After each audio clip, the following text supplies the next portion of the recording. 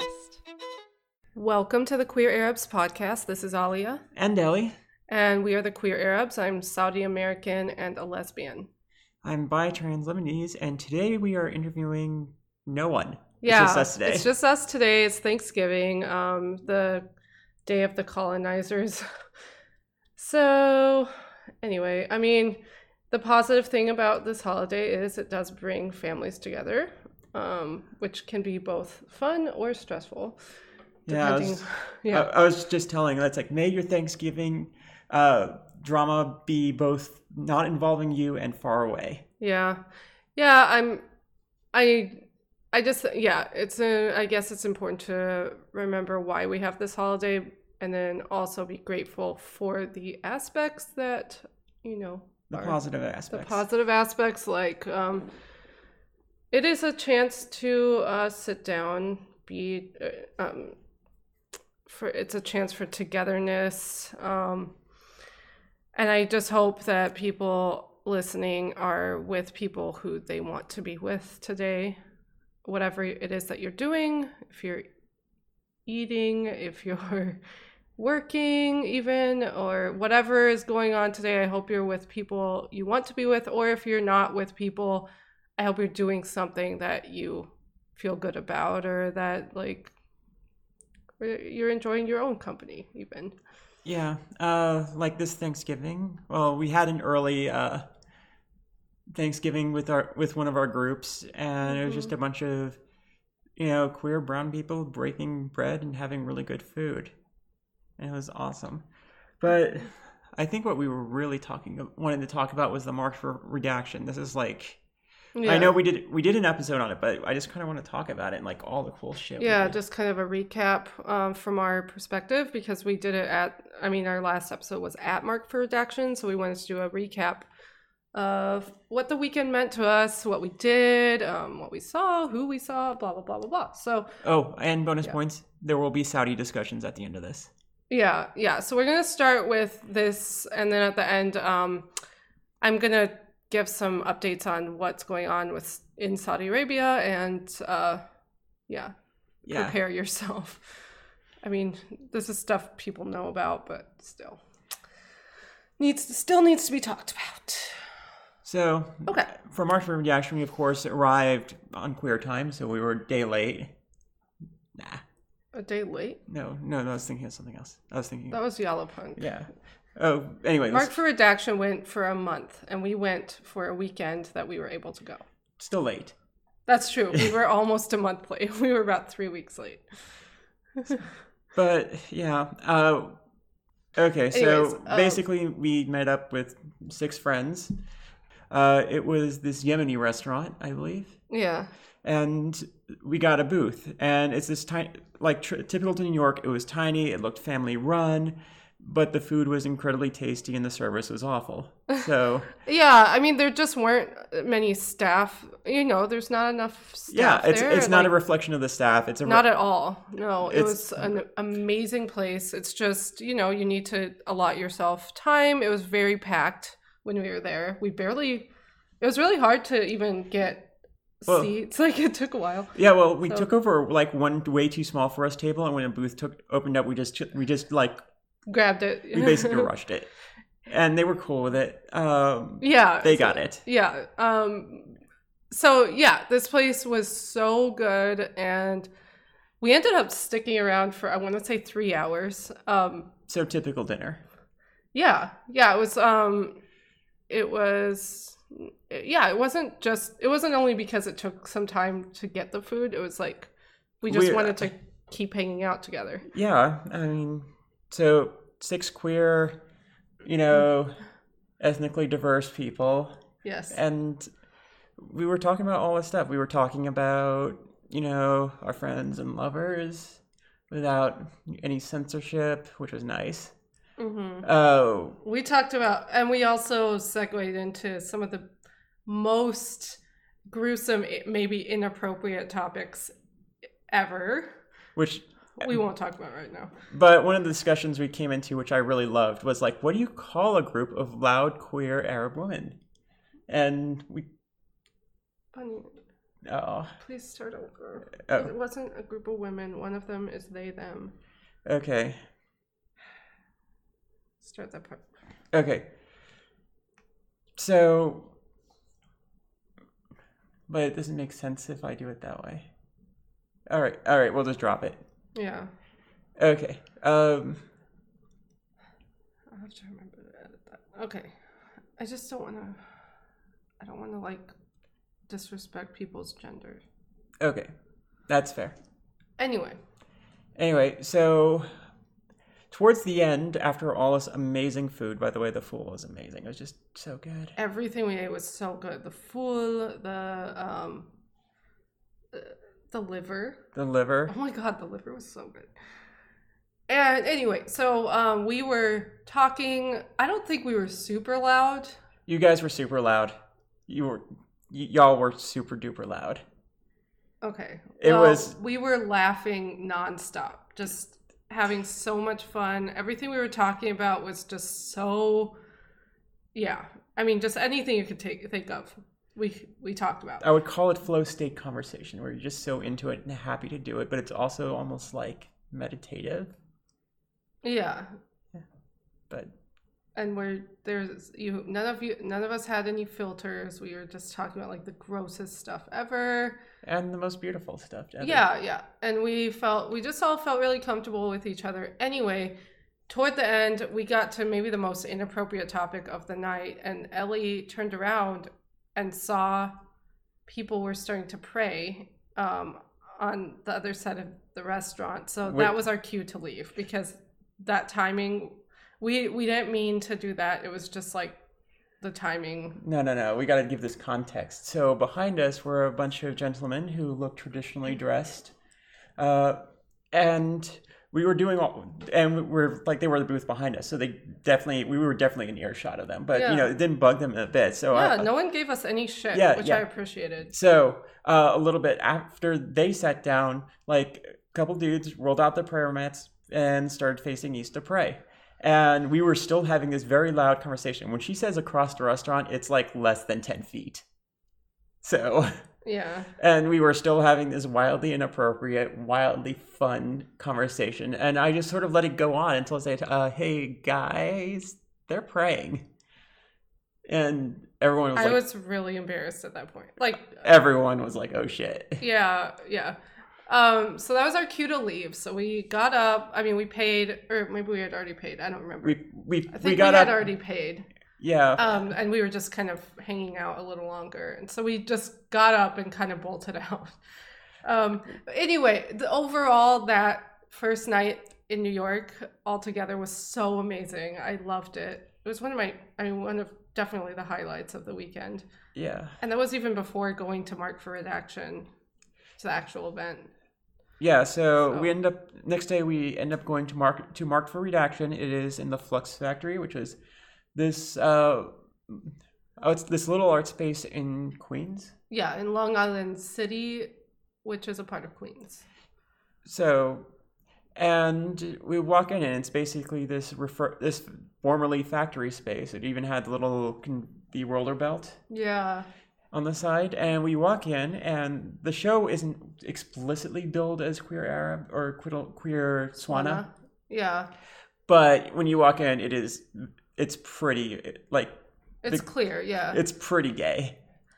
Yeah, and the Hilal was saying, if you hear the other episode about Mark for Redaction, you can hear Hilal talking about how he wanted this to be, like, an exhibit where you look at the work and then you can understand from it that there is a queerness or a queer element, I guess, but it's like the artists are not described up front as queer.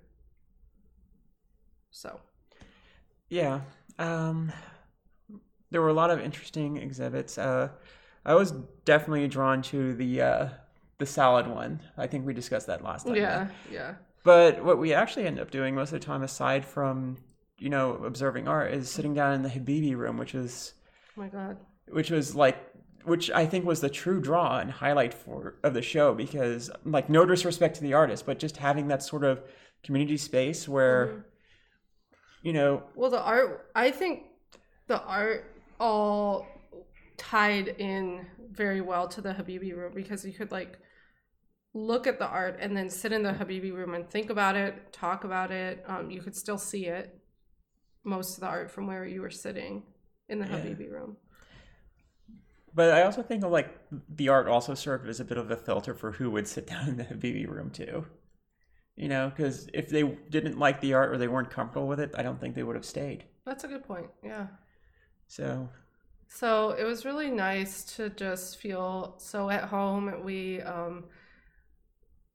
The last night we just ended up with like a group of us in the Habibi room for I don't even know how long. I think it was like 4 or 5 hours. Like hours, yeah, and we just like, I don't know. For some of us, it was the very, very first time we met. I mean, some people we had already met, but it didn't matter. We all really fell into this comfortable state with each other, and just like felt really free. And there were so many things that we didn't have to explain to each other, which was really refreshing.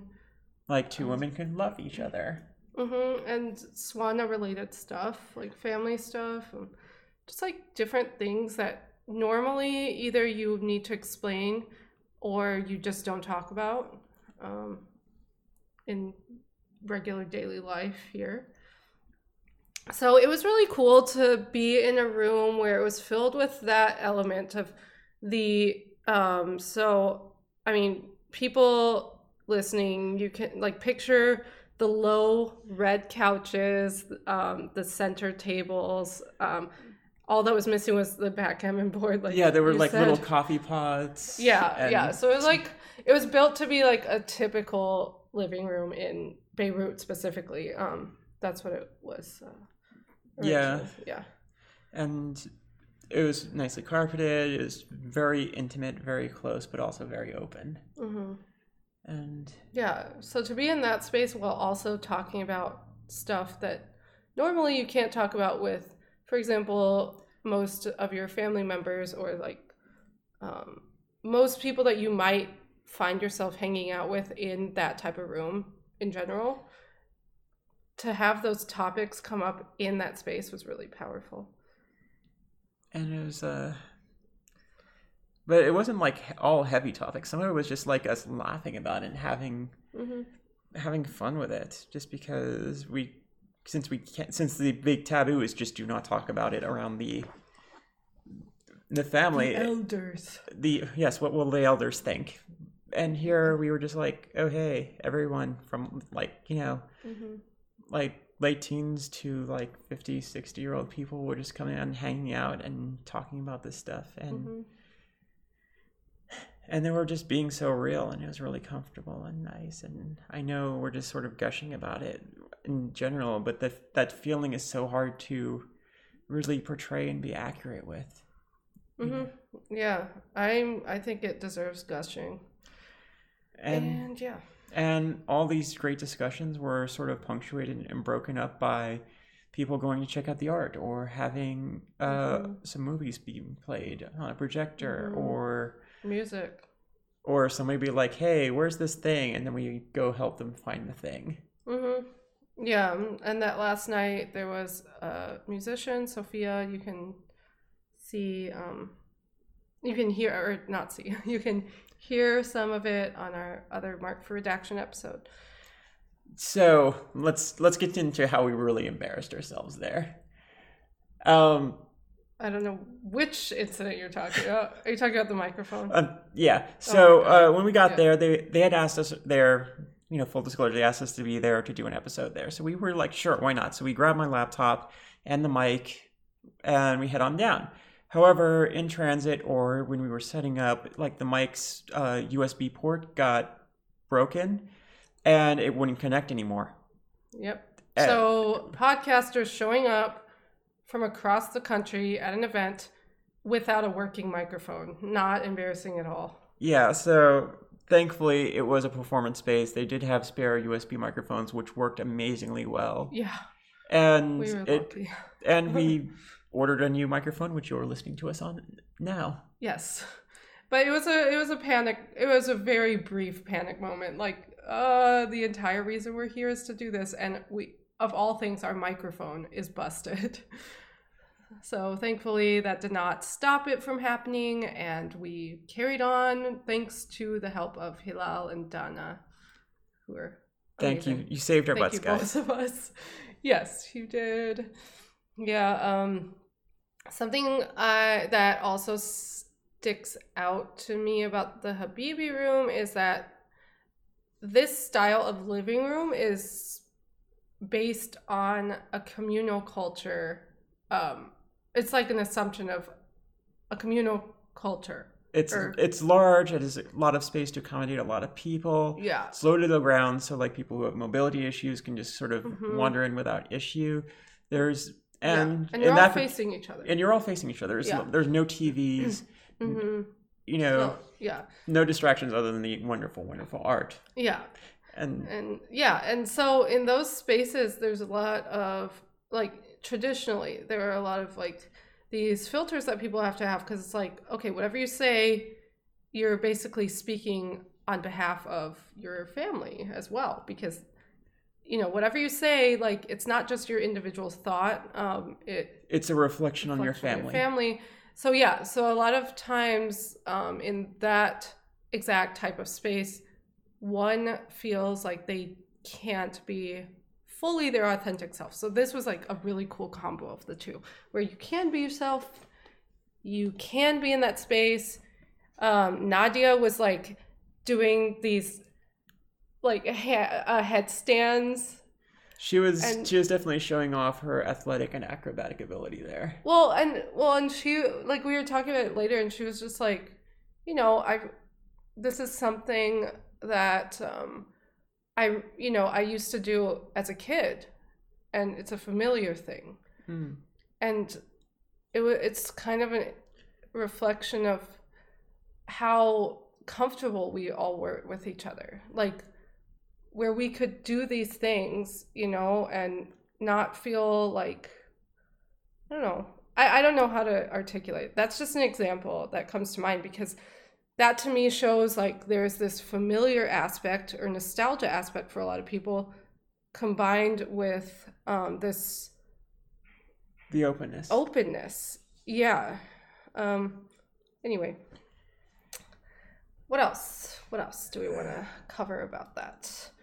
There were some wonderful films. You can hear Rad speaking, when the filmmaker, you can hear him speaking on the last episode about his films.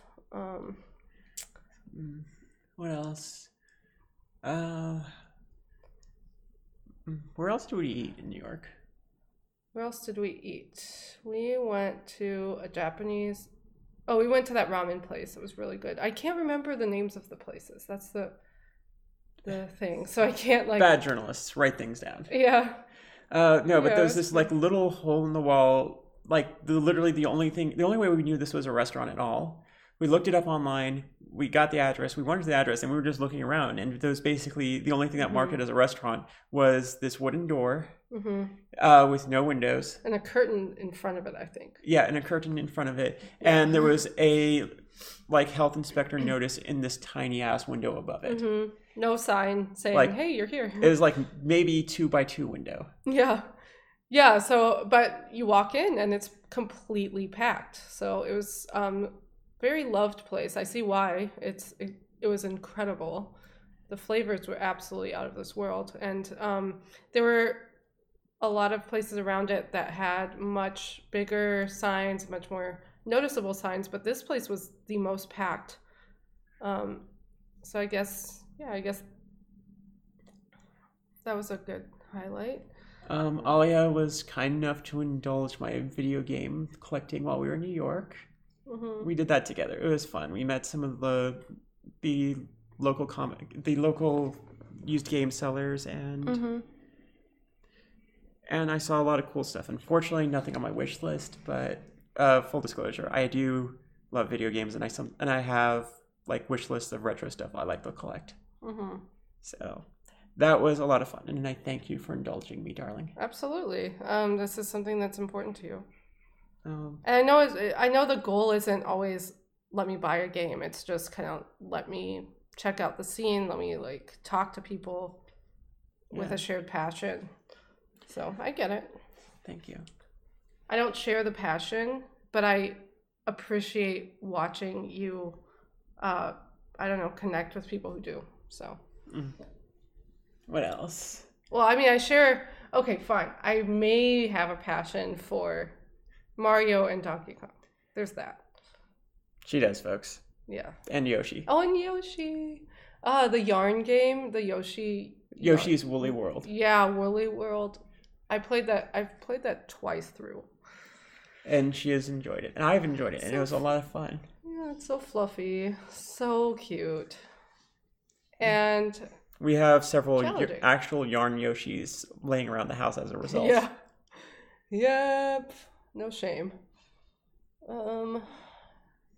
Anyway, so I guess also, what are some things that you are currently grateful for?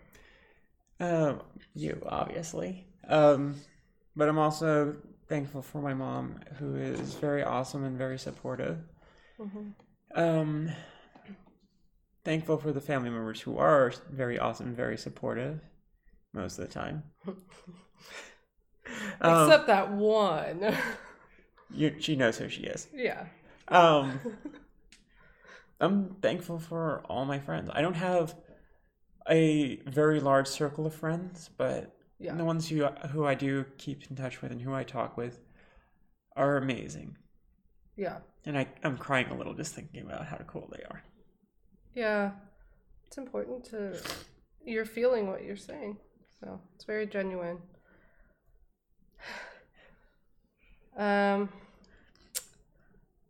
I am very grateful for you, obviously. I'm grateful for my sister, my mom, my aunts, my uncles. Well, some of my uncles. There are definitely several family members who are consistently there for me and with me, and I never feel like an absence of them.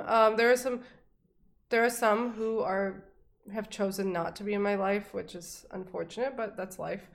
So the ones who are in my life, like, I so appreciate and I don't take for granted. And then same here. I will agree with you, Ellie. I don't have a huge circle of friends or a large quantity of really good friends, but I have a handful of ones who just I feel like I don't have to put on a face for, I don't have to filter out what I'm saying. So that's something that I also don't take for granted. I am grateful for a certain sport that I do. It's like this acrobatic thing that I won't get more specific because like then it'll be like super easy to pinpoint exactly who I am. I would like a little bit of privacy on this podcast, but I'm really grateful for that hobby, for music that I sometimes play. For our fat, stupid babies. Oh my god, our stupid cats who are amazing. What else? I'm grateful for your mom too, Ellie. Your mom's amazing. And I've always felt like very accepted by her, which is amazing. Grateful for travel whenever it can happen. And yeah, so those are my items. Any more that come to mind for you? Video games? Not all of them. Some of them. Some of them. But we can get... Do you want me to get into that, really?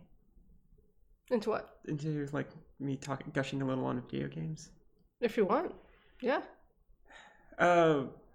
Definitely been into the feels trip type of video games lately. Deltarune, One Shot. I definitely recommend One Shot to anyone who wants a very awesome, very feels trippy, very adorable game. It's not about the gameplay, it's about the journey, and it is fucking awesome. And I recommend it to anyone who has like $10 to spare and 5 hours on any computer. So, yeah. Do you want to move on to the Saudi thing now? Yeah. Okay, so trigger warning, right. Saudi, Yemen. Yeah, trigger warnings up the wazoo here. Yeah, anyone listening to this knows how fucked up Saudi Arabia is. So this is not easy stuff to talk about or to hear, but I feel like it's important. If you don't want to hear about it right now, if you've already heard everything there is to hear, you can stop the episode. But anyway, I feel like as someone who is doing this podcast and who is Saudi American, all that, yeah, I think it is a responsibility I have to once in a while talk about this shit. And I have the privilege to be able to. So I want to start with talking about a Washington Post article that came out on November 20th. It's by journalist Karim Fahim. And so I want to talk about the women's rights activists who have been imprisoned in Saudi Arabia for over 6 months. So this article talks about that. Some of these women had been working for decades to repeal a ban on driving or women driving in Saudi Arabia. And yes, some women can now drive in Saudi Arabia, but there isn't much to celebrate because women still need a male guardian. Plus, those who were advocating for this or who were putting in so much work for this lift, they've been imprisoned. So there's that. This is all kind of, I'm sorry, but this is propaganda. I don't think there's anything to celebrate here. Yeah, it's probably exciting to finally be able to drive, but is this long term? Who knows? Is this actual freedom? No. If people still need a male guardian, how is that freedom? So anyway, that's my bitterness about that, which is very justified by everyone. Link will be provided to this article. Oh, okay. Yeah, I should. Good point. Yes, I will provide a link. Thank you for reminding me. Okay, so some of these activists are, I'm going to name the most public ones who have willingly provided their names. So Samar Badawi, there's Aziza Al-Yusuf, and Lujain Al-Hathlul. So, yes, okay. So 4 anonymous individuals who are familiar with the conditions of the detention of these women gave information. Yeah, okay. So 4 anonymous people, maybe that's not, for some folks, that's not proof or hard proof or whatever. But are we, like, once I get into this, none of it will be surprising. Like, it shouldn't be surprising because this country is capable of and inclined to do these things. So, and the reason that these sources are anonymous is for safety. Anyway, so women have been, these reports have said that women were interrogated, the people who were imprisoned, and while they were interrogated, they were given electric shocks and they were flogged. Some activists showed signs that they have been abused, like shaking uncontrollably and having difficulty standing. That could be any type of abuse. Yeah. Lord only knows. So while these allegations are not possible to prove, like I said, because, yeah, there aren't any cited sources or whatever, this is, like, nothing about this seems unlikely. Yeah, like, the people who have provided names of sources, or sorry, people who speak up or who would in another universe be able to provide names of sources of information, those people could, in our world, be retaliated against by the Saudi regime. So, and as we know, they are not gentle with critics. Yeah. Segueing into our next point. So yeah, segueing into I have a little more to say about this. My apologies. It's okay. So there's a Saudi official who did not want to be named, said in an emailed statement that the Saudi Arabia's judiciary system does not condone, promote, or allow the use of torture. Anyone, male or female, being investigated is going through the standard judiciary process led by the police. Oh my God, I'm flustered. By the public prosecution while being held for questioning, which does not in any way rely on torture, either physical, sexual, or psychological. Okay, so if that's the case, why have none of these women been given access to lawyers, or why haven't they been actually charged with anything? So this many months later, what is the holdup if there's nothing to hide? I mean, really? So this email is complete garbage. Also, I'm not going to name names here, but I've seen this is something that bothers me.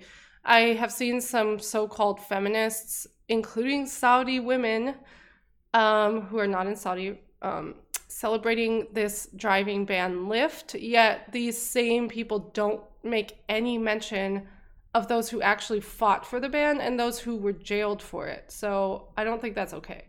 I think, yeah, sure, it's great on its face. It's great, like, oh, wow, women can drive. But what about the people who fought for it and are being tortured for doing so? How is this freedom? How is this any improvement? Okay, so that's my spiel about that. Here's another issue regarding Saudi Arabia. So, yes, I would like to talk briefly about Khashoggi. Just that it's heartbreaking, devastating, cruel, disgusting what happened to him. And he deserves the attention he's getting. I'm not saying he doesn't. But I want to say that, like, he doesn't deserve more attention than others who have been harmed by Saudi Arabia. I think it's important to give due respect and attention to others. So, for example, the lives of Yemeni citizens who have been killed because of Saudi Arabia need to get more attention. Khashoggi's life is not more valuable than those who have been killed in Yemen. But I think the reason anyone like that Yemen's even on anybody's radar is because he died and because that was his issue, because he was well liked by Western journalists. Yeah, I get that, but like it shouldn't have taken that to get the scrutiny. I agree, but it's incredibly shitty. That's what it took. I agree, and I agree with that. I just think like I don't know. It's like why all of a sudden. Why? I guess it's like, why is he getting all of the attention? Why not the Yemenis who have been killed for so many Because in the Western media, people write what they know. And they knew him, but how many reporters have spent serious time in Yemen? How many are being allowed access to Yemen? How many have family in Yemen? They don't know Yemen, but they do know this guy. I know, but it's not like there's a lack of information about what's going on in Yemen. Again, that plus, if they're reporting news, they have to report new things and ongoing campaigns, which they don't have much access to, that are continuing, isn't really news. It's just sort of, and the fact that no one on the international stage who can do something about it is doing something about it is... But there are international aid organizations with people present there. So I don't see how information is not being accessed. I'd say it's like if the people who are doing international aid are there, they're there either because the Saudis or whoever's control of the region they're in allow them to be. So if they say something to a journalist that isn't liked or who isn't later liked, it might get their access cut off for them to do actual good. Well, on that note, can I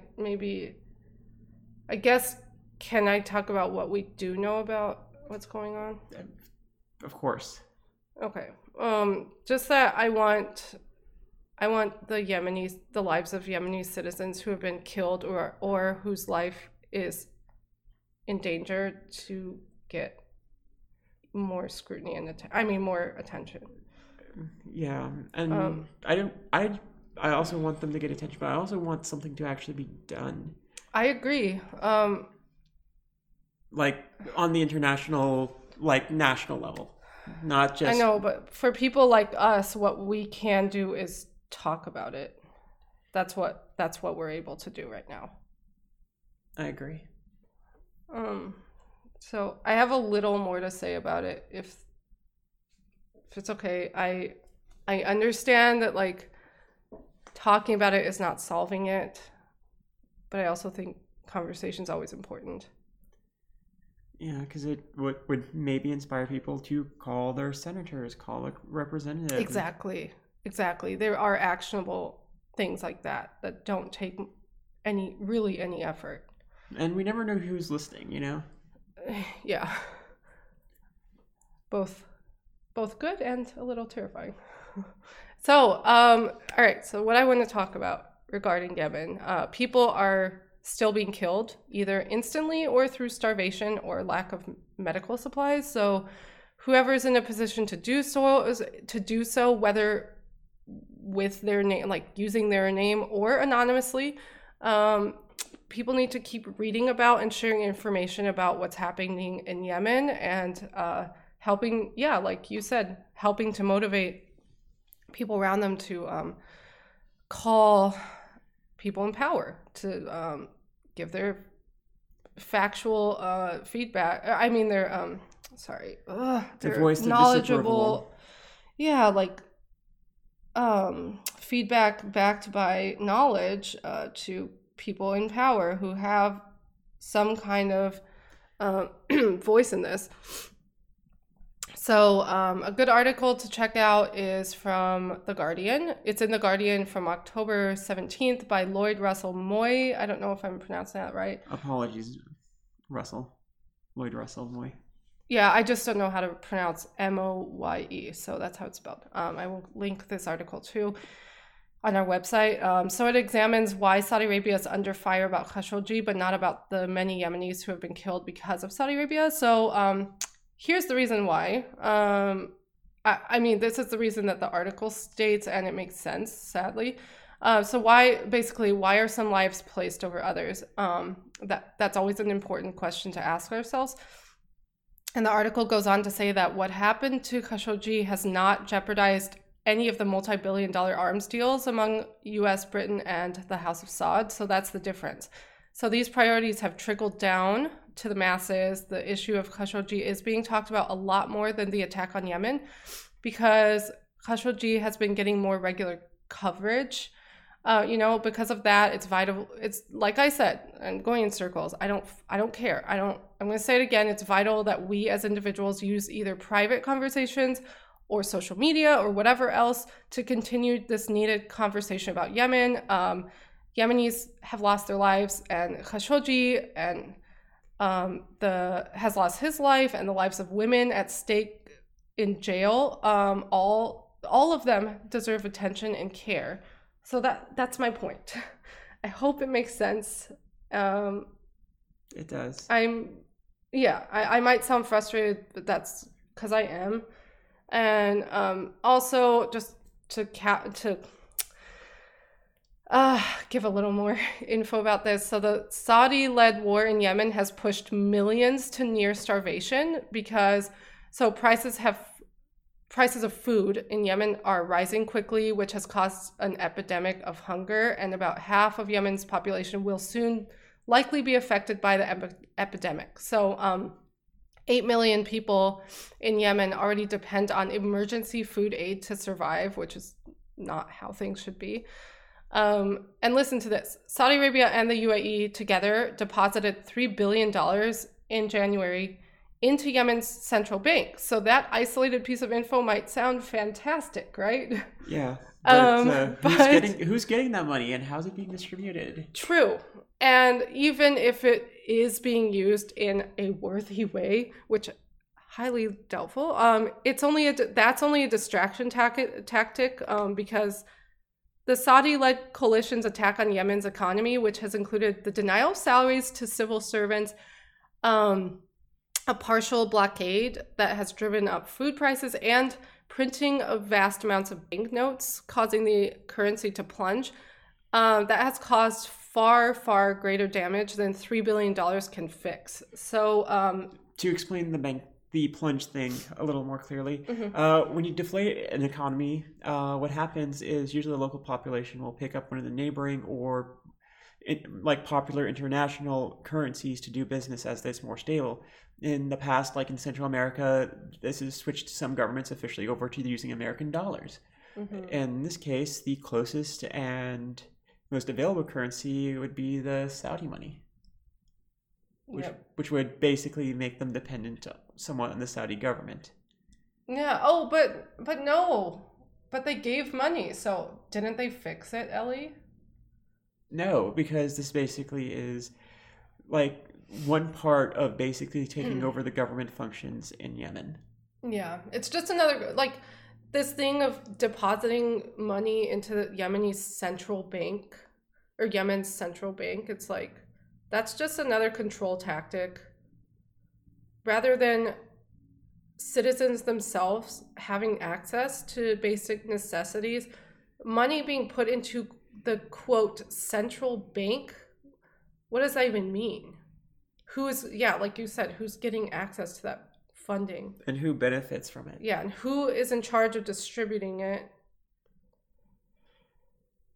So, anyway, I guess I'm frustrated because, like, I understand what you're saying, the cause and effect, how, like, Khashoggi's death caused more conversation about Yemen. But why is that okay? Like, why is that a reason that's okay?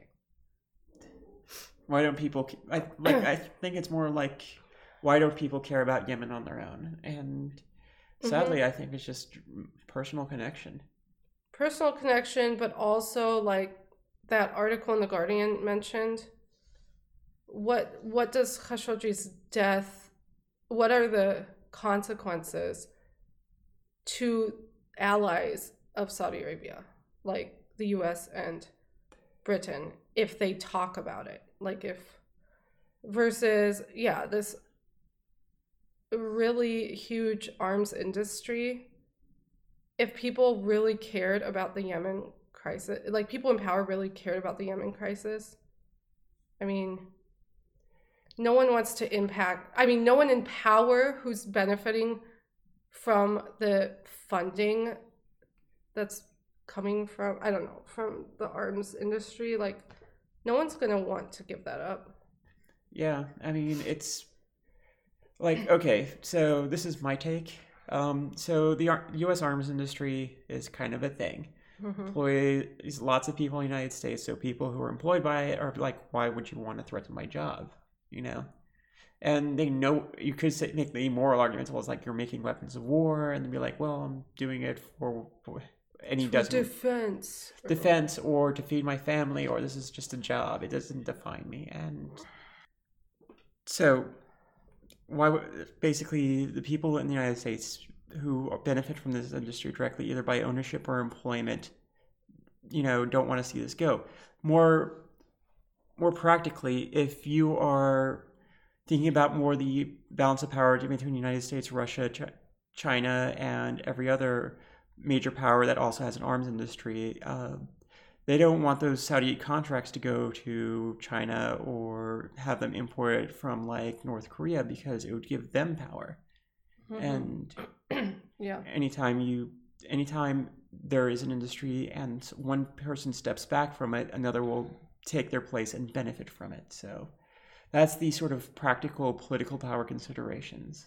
And it's just, and to be very blunt, in the international geopolitical power balance of power sense, Yemen doesn't mean anything when you're doing that. It's just a piece of land with a border that's basically exists at the goodwill of its neighbors, and Saudi's goodwill, air quotes, has run out. When was it ever there? When they allowed them to exist, basically. Wow. Yeah, wow. So good-hearted. But, geopolitical power games and what borders really mean. Yeah. Mm. Well, I don't feel bad on talking about this, so I'm not going to be like sorry for the doom and sorry for no, I'm not sorry. So there's that. We didn't start this war. Okay. Ellie, do you think we should publish this today on Thanksgiving? Sure. I mean, it'll give some people something to listen to during the everything. Yeah, if you're around any family members who are annoying you, or if family members have like been shitty and not invited you to stuff, and you're just like, I wanna just like be distracted, or it's okay, or like chill with people who get it. Yeah, so I feel like this should come out a day early. Cause why the fuck not? We make the rules. Anyway, in order to reach us, should I change my voice? Should I have like if you want to reach us, email. Do what you want. So to reach us, please email thequeerarabs@gmail.com. You can also follow us on Facebook, Twitter, and Instagram at The Queer Arabs. And as always, our website is thequeerarabs.com. And also, as always, please rate and review us on iTunes. Okay, despite that voice, I am very genuinely, I mean what I said. Please review us and rate us on iTunes. It makes a difference. It makes the podcast appear for more people to access it. It makes it accessible to people. And just, giving us feedback so we know what we can improve or what we're doing well on. That's always really valuable too. So, anyway. Happy Thanksgiving or whatever you want. Either happy Thanksgiving, happy Fucksgiving, however you feel about the holiday. Queersgiving, however you feel about the holiday. Happy Fuck the Colonizers Day.